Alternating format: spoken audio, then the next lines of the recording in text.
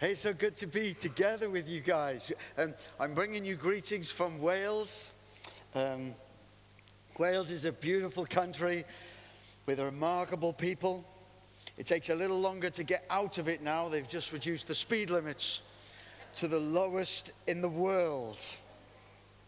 We had to set off last Tuesday just to get here on time. So it's the new speed limits are an absolute game changer. For those popping down to see us in Swansea, we'd love to see you anytime. The suggestion is just leave your car at the border and walk the rest of the way, because you'll get to us a little quicker. Literally 20 miles per hour is the limit in our towns and villages in Wales. It's good, I'm not knocking it, but I smiled the other day because the Welsh rugby team had a player at the World Cup, the Rugby World Cup, called Rhys Jones. He's been recorded as the fastest thing on two legs in the rugby world. They clocked him as the fastest rugby player at the World Cup during the tournament. I think he ran at 24. We might even have a picture. Ryan, can we? There we go. 24.2 miles per hour. Whenever you see him running, there's always people behind him who can't keep up. And I kind of love the thought, this literally happened, that while he was there in the World Cup, they changed the speed limits back in Wales to slower than he could run. I love the thought of him back home now, out on a training run, activating speed cameras all across Wales. That's a great thought, isn't it? Anyway, it's good to be here from Wales, and one of many, many amazing things about the church here is I see it on the on your social media is your baptisms. I just constantly over the last 2 years see you baptizing people in here, and I have to say it's just amazing to witness just person after person after person whose life is being changed. And I see the pictures and sometimes the videos of, has anybody here who's been baptized in that very pool? Have you guys? Raise your hands up high, because I think this is amazing. Give these guys a round of applause. I think it's amazing. Honestly, it blesses me so much to see that just Sunday by Sunday by Sunday. And we haven't baptized as many people as this, but just a few weeks ago, we were baptizing a young lady called Sian. And she had just walked into our church one day. She'd never been to church and knew nothing about church. But what had happened was it transpires, I'm not quite sure what these numbers mean, but she's professionally, she's a Disney princess. That's what she does for a living. And they tell me she has 500,000 TikTok followers. I neither understand TikTok nor whether 500,000 is a lot of people. But that was her thing. But her heart broke in a situation. We didn't know her at all. She knew nothing of church. And one day she was just sitting in her home with a broken heart. She was preparing to put away all her outfits and her life and everything because life got too hard for her. And she was sitting alone. She lives alone. She's sitting just breaking her heart. And she remembered something. She remembered that before he died, her grandfather had written a letter to the family. And nobody really had paid much attention to it. But it said, I want you to know for the rest of your lives, if you're ever in trouble, if you ever don't know where to turn, if ever you've reached too low and you don't know what to do, remember that you can call out to God and he will be there for you. And she just remembered that her granddad wrote that letter, and I don't think anybody else remembered. But she did, and she just tried it. She just in her home just said, God, my granddad wrote a letter that said, if I need you, you'll come to me. And my heart's breaking. And I've lost my confidence. I can't step out of my door. God, if you're there, will you come to me? And I remember her standing in the baptistry pool just telling us this story, because what happened was she was just flooded suddenly with peace and wholeness and strength. And she just said, I don't know what happened to me, but everything was different in a moment. God just found me in my home, and she didn't know what to do next. So she just Googled church, Swansea, and just had absolutely, I remember the first day she walked in, and she didn't know what to find, what to expect. And as she was in the water in a baptistry pool, this is what she said. She said, I walked in, and I kind of instantly realized that I'd found friends. That I wasn't alone, and people were lovely, and I found friends. And then she said, I realized today it's even better than that, because I found a family. I found a family. And when she was saying those words, I was a stranger. And then I found friends. And now I've found a family. In my heart, I just felt like this. I remember inside of me saying, Jesus, would you just do that 1,000 times over? Would you just do that 1,000 times more? Would you just do what you've done for Sean 1,000 more times? We have such a simple little vision statement in our church down in South Wales, and it just says 1,000 transformed lives across Southwest Wales. That's what we get out of bed in the morning for. One day we'll look up, see 1,000 Seans who was a stranger and became a friend and found a family. Just do it 1,000 times. Then I'll die a happy man, because there is nothing like that. It'll be like, imagine if you were an angel at the dawn of creation, you're watching God throwing galaxies into space. I'd have been the angel saying, God, just do another one of those. Make another one of those. Make 1,000 of those. And I thought of some words in the Bible that I love. And let's just have a look at them. Ephesians chapter 2. Oh, there's another slide. That's Rhys Jones activating a speed camera. This is the one I wanted. Ephesians 2. Just going to read verse 12. 12 to 13 and 17 to 19. Remember that at that time you were separate from Christ, excluded from citizenship in Israel, and foreigners to the covenants of the promise, without hope and without God in the world. But now in Christ Jesus, you who were once far away have been brought near through the blood of Jesus. Verse 17. He came to find us, guys. Jesus came to find you. And whether you were in your home or your school or walking in your park, wherever you were, he came to find you. You were a stranger once, but he came looking for you. Crossed from heaven to earth just to find you. Isn't that amazing?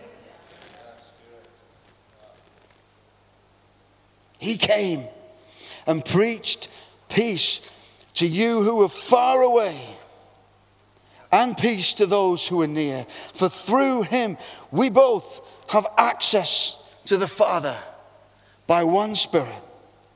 Consequently, you are no longer foreigners and aliens, but fellow citizens with God's people and members of God's household.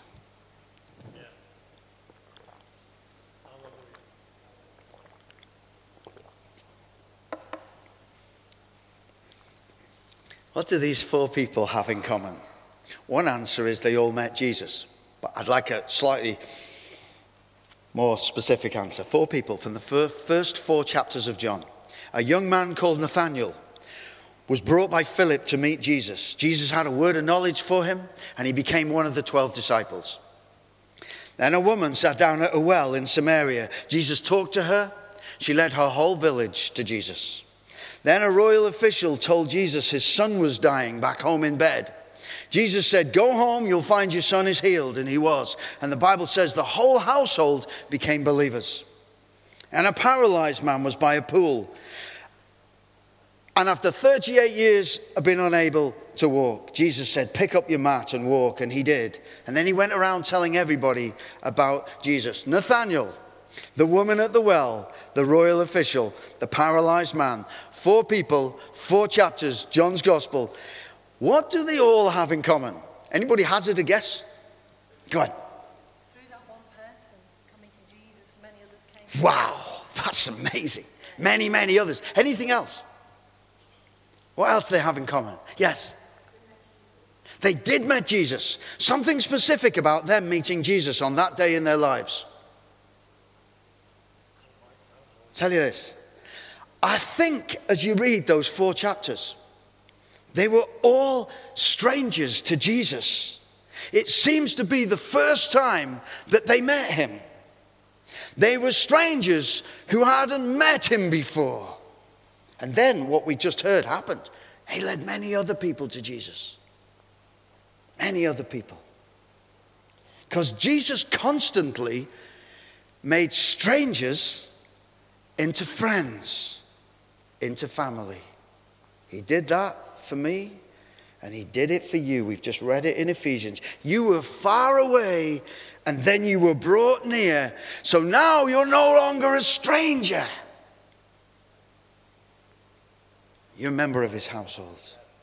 From stranger to friend to family is the Jesus way. Let's have a look at the next slide. From strangers to friends to family is the Jesus way. Literally, to Jesus as he walked the earth, each new day was a world full of strangers waiting to be his friends, waiting to be his family. That's what every day was.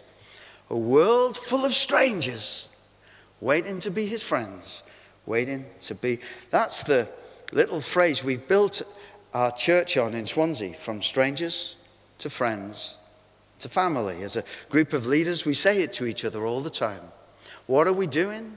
We're just finding strangers, becoming their friends, so they can be family. And we built our church on that. In fact, there were 3 of us elders in the church down there, and we even allocated our responsibilities across that journey. So we said to Ollie, he's one of my young elders, your task is to find the people we don't know yet. To Simon, your task is to look after the large group of people around the boundary of church, the visitors and friends and associates and people using our building and the people who are your friends, who are the church's friends, and bring them into the church family. And then my task was to just look after the church family, the ones who said this is our home. It was working well till Ollie rumbled. The fact that leaves me looking after 300 people, Simon looking after a similar number, and Ollie looking after 6.99 billion people on earth that we don't know yet. And he felt it wasn't a fair allocation of tasks. So now we all give him a hand. Because finding the people who are waiting to meet us is our reason to breathe on this earth. Finding the people who are waiting to meet us is what Jesus did every single day. He found strangers who were just about to become his friends. It's a passion and a privilege. It's a passion and a privilege to find strangers, be their friend, and introduce them to the family of God. And I guess that's why we're living and breathing, guys. It's why we're living and breathing. Because there's a world full of people without God and without hope in the world. And all they need to do is find a friend who will introduce them to Jesus. It's just that simple. Maybe that's why we're still on the earth, living and breathing. Mark Twain said the 2 most important days in a man's life are the day he is born and the day he finds out why. Maybe somehow today we're just finding out why. We're living and breathing because there's a hurting world that needs a friend. that needs the family of God. And Dave asked me if I just take a few minutes to share a few of the things we've learnt about leading people from strangers to friends to family. And I'm going to keep it very simple because I'm a bear of very little brain. But I've learnt some simple things that are helping us reach 1,000 people for Jesus across southwest Wales. And we got 5 little churches across 100 miles, and I have the privilege of traveling between them now. And everywhere I go, I just look for strangers who could be our friends, who could be children of the living God. And it's that simple. I just want to say, if I can for a second, that in the little task we're trying to do for Jesus down there, I owe just about everything that I know to here, to this church, to these people. There are people here who babysat for me when I was a tiny child and taught me and bore with me and was patient with me and watched me make all my mistakes. And I grew into adulthood surrounded by Maureen and Maggie and Jeff and Pam and David and Gwen and of course my mum and dad, and I owe them everything because they taught me everything. They were patient with me when I didn't deserve it. I carry you guys literally in here while I try to make a church that Jesus is proud of. About 1 million times I've just silently asked myself the question, what would Jeff do? It's true. About 1 million times I silently ask myself the question, what would Jeff do? Then I do something else. Just joking. I don't. Jeff, from 200 miles away, you've guided me for almost 30 years. And I only do this in my life because you did what you did in your life. It's the truth. And you even gave me my wife. Here I met Liz in this church and we married. I'm so grateful to God for that. I think Liz is as well. Just checking. The other day I was encouraging Liz. I said it's important to embrace our mistakes. She gave me a hug. I was momentarily encouraged, then I realized what was going on, Jeff.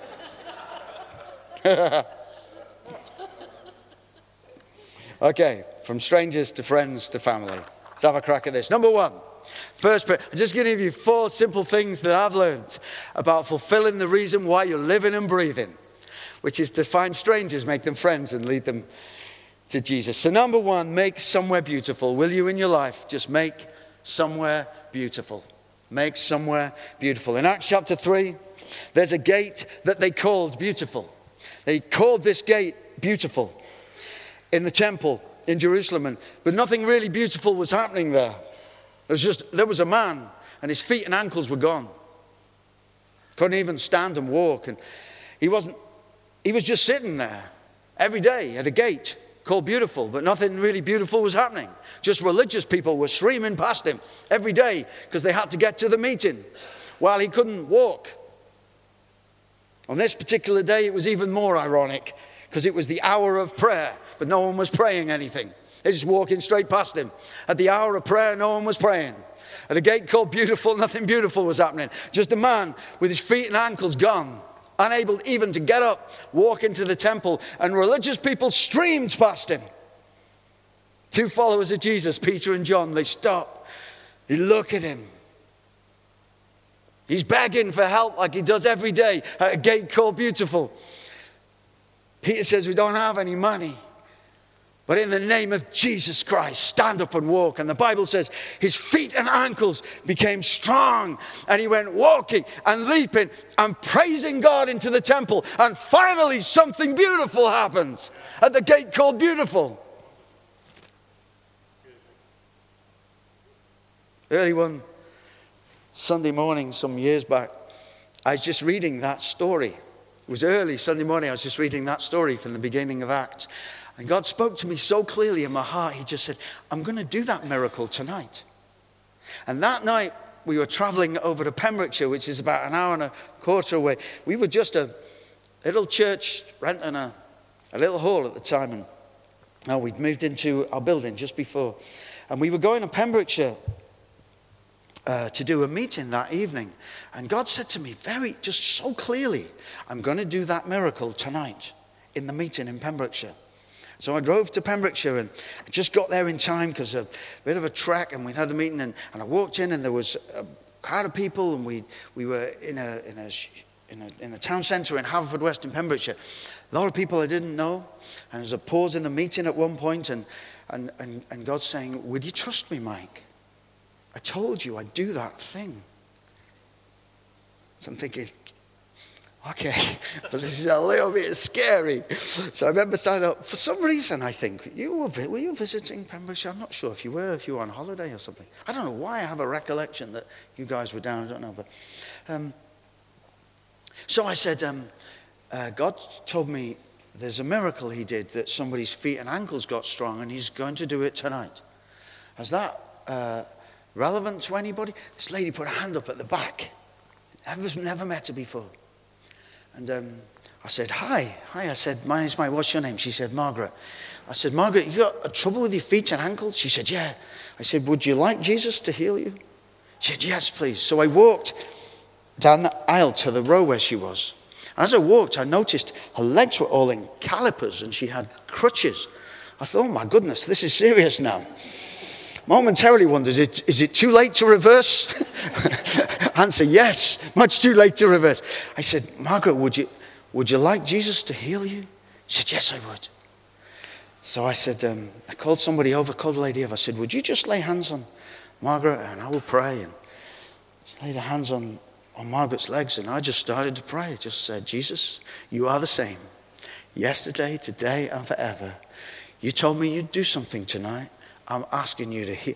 I didn't finish my sentence, and Margaret said, something's happening. So I was a bit startled. She said, something's happening. I said, what's happening? She said, it's like heat up and down my legs. And then I said, well, that's good. I'll carry on praying. So carry on praying. But she is taking off her calipers, taking it all off. She said, this is amazing, she said. And she jumped to her feet and she started walking around. She said, I can't do this. And everybody's going, whoa, praise the Lord. And she'd come with her son, her grown-up son. And at the end of the meeting, she literally walked out of the hall, and her son had calipers and crutches under his arms. And it was amazing. And the next Sunday, we went back for another meeting, and I said, anybody got any testimonies? And this voice from the back said, I'm still healed.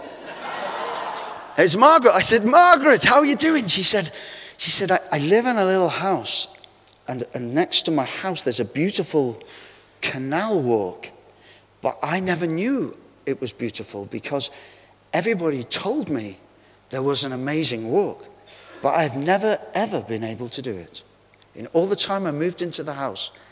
And she said, this week I've walked the beautiful walk.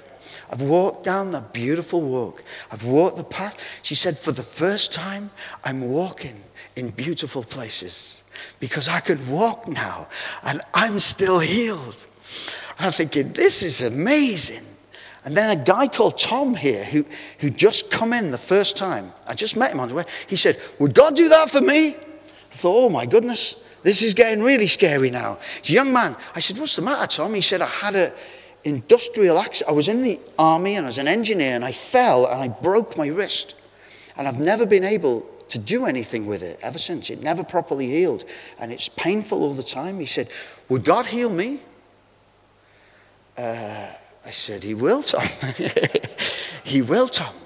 I said, come out here. So we laid hands on Tom. Laid hands upon him. And we prayed. And then I stepped back. I said, how does it feel? He said, he wasn't a Christian. He said, I don't understand. He'd just been brought by a friend. He said, I don't understand. But he said, this is meant to be hurting me. But it's not hurting me anymore. And I said, that's amazing. And suddenly he dropped to the floor. I was a bit startled momentarily. And he dropped to the floor and started doing press-ups. I said, Tom, get up, man. You don't have to do that. He says, no, you don't understand. He said, I was in the army. I was super fit. Every day I do 50 press-ups at the start of every day. I haven't done a press-up since the day I had my accident because I haven't been able to do it. And he's talking to me while he said, I can do press-ups again. Everybody's just praising the Lord. Because that place became beautiful in that moment for Tom. Since then, he's moved from Pembrokeshire to Swansea. He actually literally messaged me yesterday. Margaret, still my friend. I went to a funeral recently, and there was standing room. There was standing room only because it was packed out. And I looked across. I was standing over there, and Margaret was standing for the whole funeral.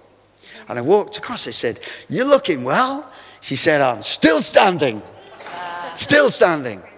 Yesterday, Tom was in touch, just updating me with how it's going. He's got married, and I said, how are you doing? I said, is your wrist good? He said, my wrist is perfect. Because Jesus makes places beautiful. He makes places beautiful. And in your life, you'll pass places. They're like streets with no names, waiting for God to do something there. Places waiting for Jesus to make them beautiful. Everywhere you go, it's just waiting for Jesus to do something beautiful.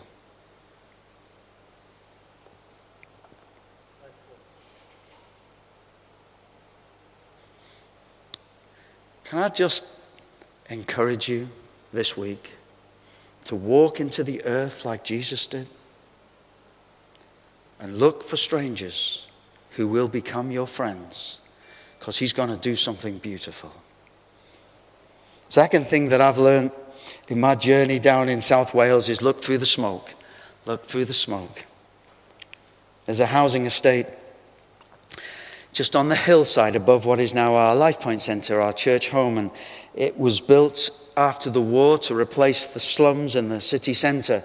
And also for returning war veterans to live in. And many of the poorest of the poor people in the area moved into that estate. It's called Mayhill. It's one of, I think, the 3 most deprived localities in Wales, financially speaking. It's notorious for riots on the streets of Mayhill, which have driven the police off the estate on a couple of notorious moments. And once we had a prophecy, and it was God speaking, and God said, I'm going to make Mayhill my hill. And we just started to try to go up there to the estate of Mayhill, where there is so much desperate need, to try and to go where generally churches don't go, to try to make a difference for Jesus. And we wanted to rent a community centre. And somebody said to me, you will need to go and speak to a lady called Anne, who lived and gave me an address. So I remember knocking on the door, and the door opened. And Anne was a very unusual lady to meet. She is a total stranger to me. She's little, and she's in her mid-80s when I met her. It's white, straight hair all the way down her back. And she was in a dressing gown and her slippers. And I mean this affectionately because she became my dearest friend. But she has 1,000 kind of wrinkles in her face. And she was smoking. I said, hey, is your name Anne? She said, it is. I said, I'm Mike. I wondered if I could rent the community centre.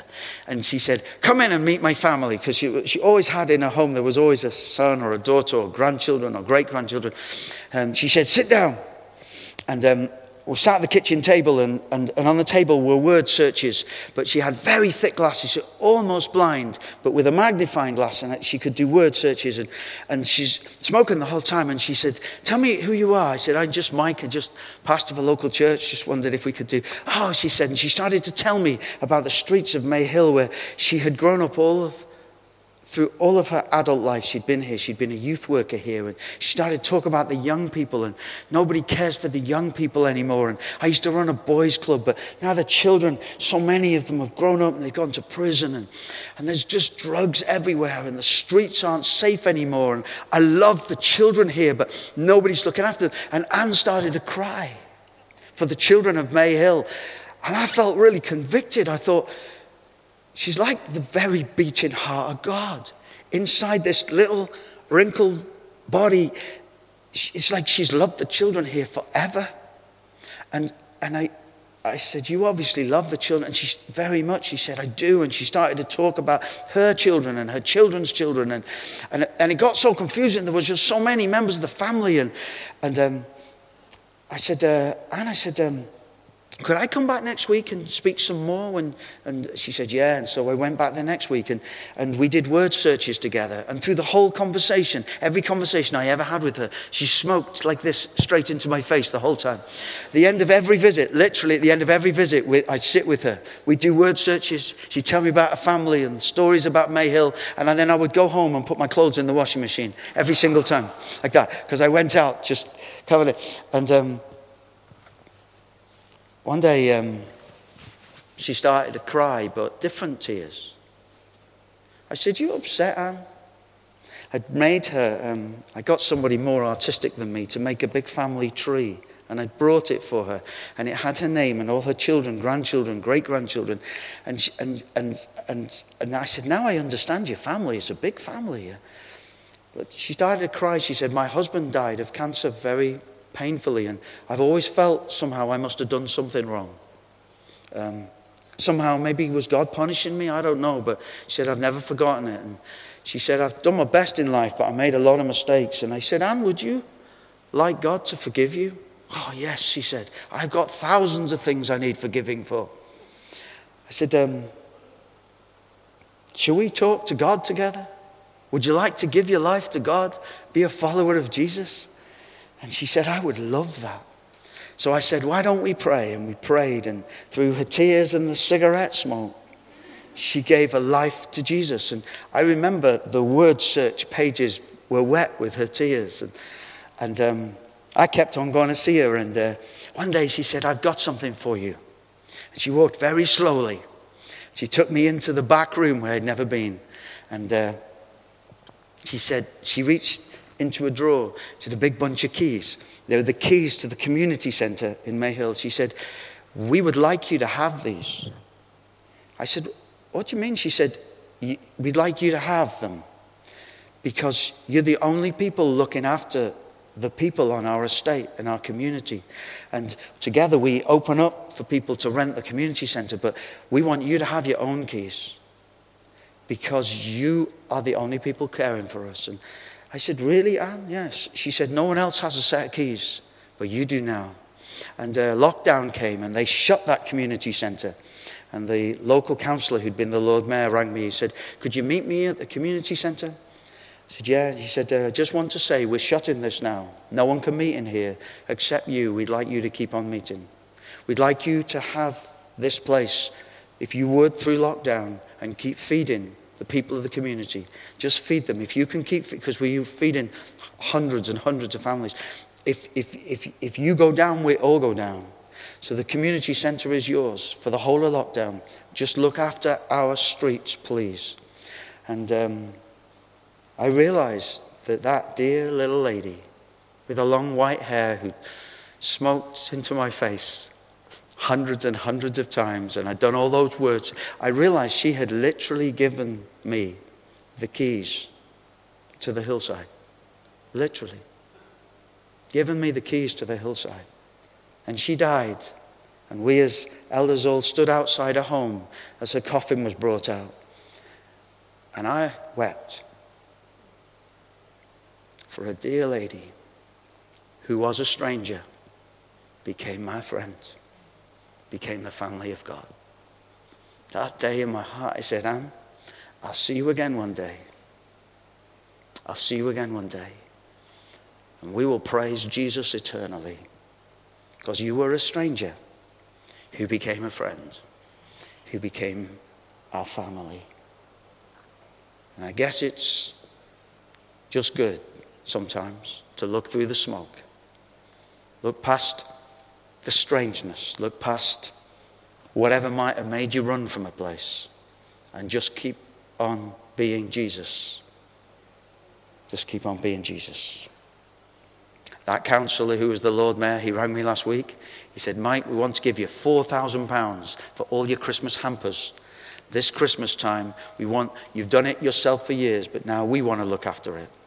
Here's £4,000 because no one else is feeding our hillside.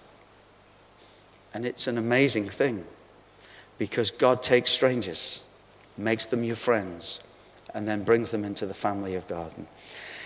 So that's the second thing. Third thing just to say is, goodness me, that's the time, it's gone.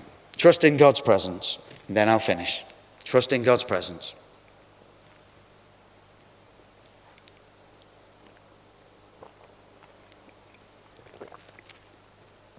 I met a guy who was a stranger in the back row of our church.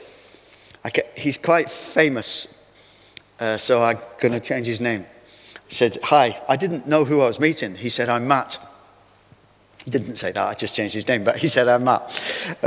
And I said, hi, nice to have you. And I got on with the meeting. A little bit later, somebody said, do you know who that is?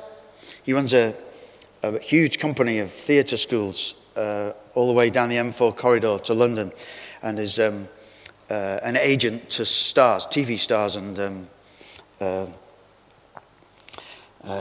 movie stars. He trains child actors and he gets them into Game of Thrones and The Crown, and he's an agent to all the EastEnders stars. And I didn't know this. He's just a guy in the back seat who said hello. Somebody said, do you know he's quite famous? He got a personal invitation to the coronation, King Charles's coronation. He gets flown to Australia, first class, to the launch of I'm a Celebrity, Get Me Out the Jungle. He's quite a well-known guy. And he sat at the back of church, and then he came again, And one day I said, hey, it's good to see you keep coming. Are you enjoying it? He said, I never experienced anything like it in my life. I said, what are you enjoying? He said, I don't know really, he said. He said, I grew up in theatre and television and movies. But he said, there's something here. He said, it's like God is here. And anyway, he gave his life to Jesus. And he was in our life group a couple of weeks ago. And he said, I'd become a Christian. And at one point, we all stood to sing at the end of the meeting. And you were all singing. And he said, I'm getting to know the songs a bit. And he said, I was trying to sing. And suddenly I heard sounds that I didn't know. And realized they were coming from my mouth. And he said, it was a bit strange. He said, I tried to slow it down in my head. And it sounded like a language. And he said, I was singing in a language I don't know. In church. And he said, I realize now I've been listening to you guys. And you call that something, don't you? You call that speaking in tongues? I said, yeah, that's speaking in tongues. And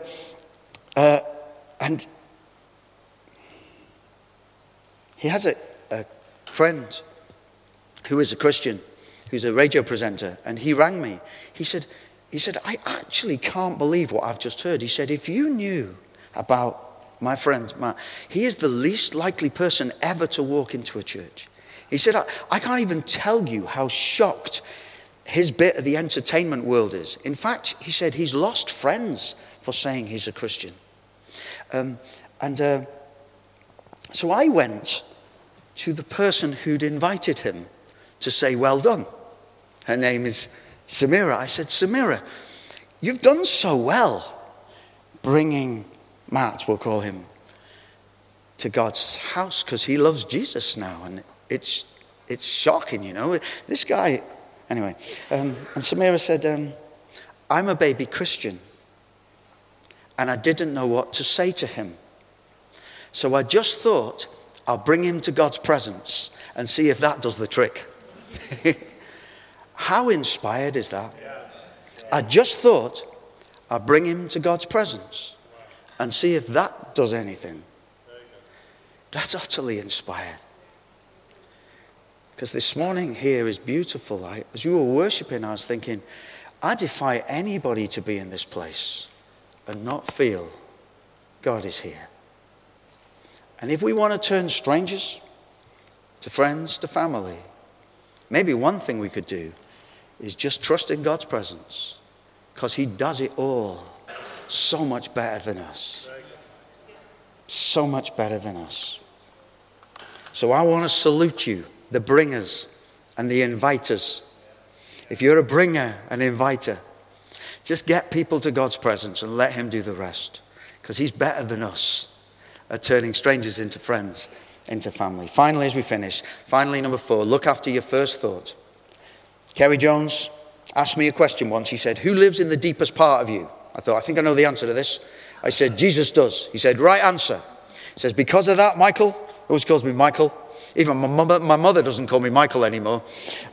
Kerry said, Michael, learn to trust your first thought. I said, Kerry, what does that mean? He said, from your innermost being flows rivers of living water. Jesus lives in the deepest part of you. You can trust your first thought. So I thought, that's amazing, actually. That instinctively, the whisper of the Holy Spirit, I can learn to trust him. I'm slowly, it takes me so long to learn things, but I'm slowly learning that we dismiss the whisper of the Holy Spirit because it comes quietly, and it like that when you're mowing the lawn and God says cross the road to talk to your neighbor. How easily we dismiss the first thought, but you can trust the Holy Spirit's instinct. It was the second Sunday in January, just approaching. And I needed to prepare to preach in the church back home. And I said to God, what great truth can I teach to the people of God? And an immediate thought dropped into my heart. An immediate thought. And it seemed a bit of nonsense, so I dismissed it. I'm ashamed to say. I just felt like I was waiting for some theological truth, and I felt God said, get a basket. Put some really nice gifts in it, because somebody's going to be in church, and it was their birthday somewhere around Christmas, and everybody forgot. So make them a birthday present. So I'm thinking, God, I think you misunderstood the question. You know, I'm trying to be a serious preacher here. So I got to dismiss the thought. And then I was in hobbycraft, because we had to get something for the kids. I was walking along, and clear as a bell in my spirit, there was a basket. I felt God said, that's the basket, buy it. And I'd forgotten the thought I dismissed. And there was some baskets for sale, so I just bought a basket. I thought, this seems a little bit strange, but I bought an empty basket. Next door to Hobbycraft was Marks and Spencer's, so I went to Marks and Spencer's, just bought as many nice things as I could, and I thought, okay, God, I'm going to take a risk on this. So I stood up in church on the second Sunday in January, and I said, hi. I said, can I ask a question?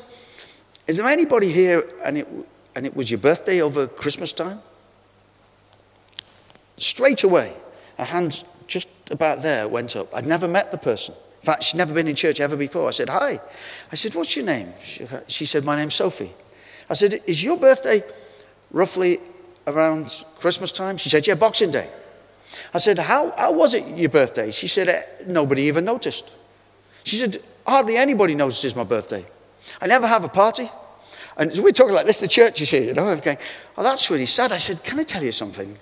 God noticed, because he told me about you. I said, I brought something, and I gave her a gift. And we all sung happy birthday to her on the 8th of January, a couple of weeks after her birthday. And that was that. And I just got on with preaching, you know. Didn't even know who she was. And then the next morning, let me just find it. There was an email sent to the church email.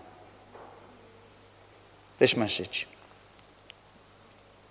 I had fallen away from faith years ago and found myself wondering if God even knew about me. On Sunday, 8th of January, I decided I would try to find a church to go to. It was your church I found. I felt faith inside me come alive. I cried. I felt guilty for neglecting my faith for so long, but I also felt hope again. It was like I was meant to be there in Lifepoint Church yesterday. I realized that God knew all about me and was waiting for me. So thank you for helping me find the light in my life again.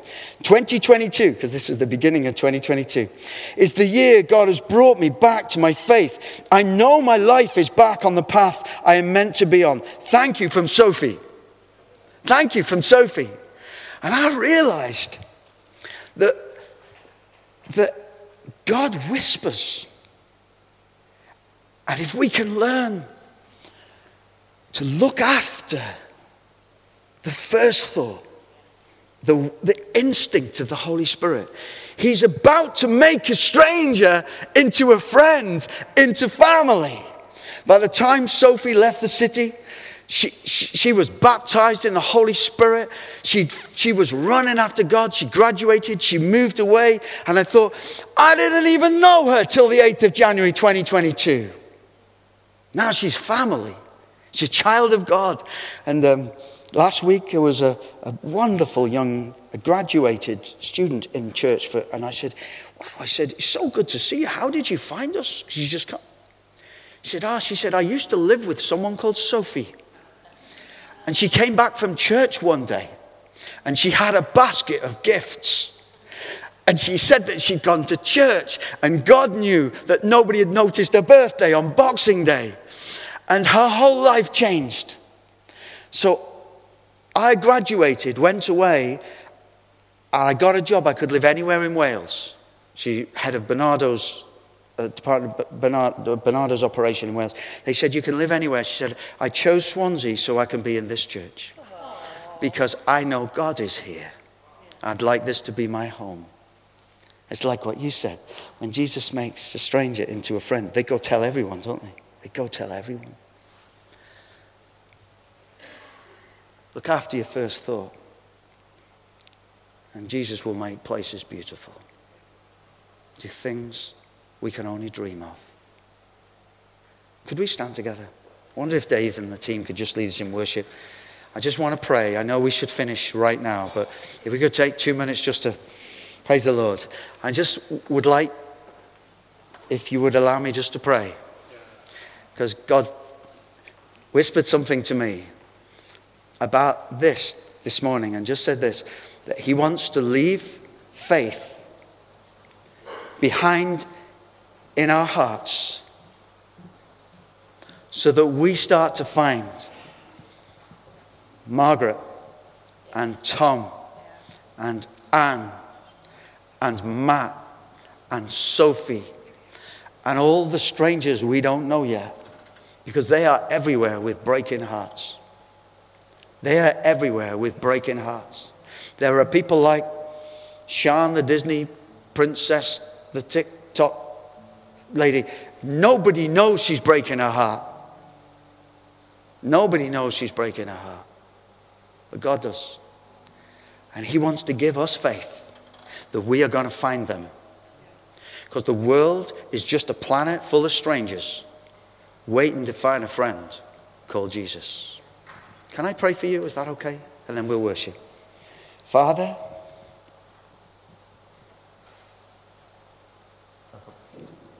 in this town I love, in this county I love,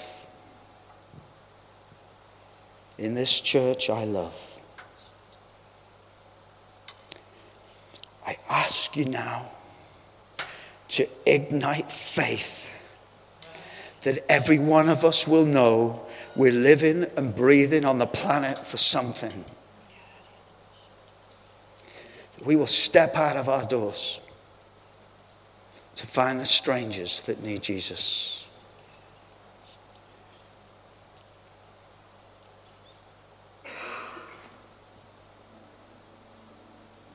I ask you that within every soul, faith will arise, that will dare to believe that we can be the bringers and the inviters. We can be the prayers. We can be the friends. We can be the ones who cross the road to knock on a door and take a miracle. Thank you for the privilege.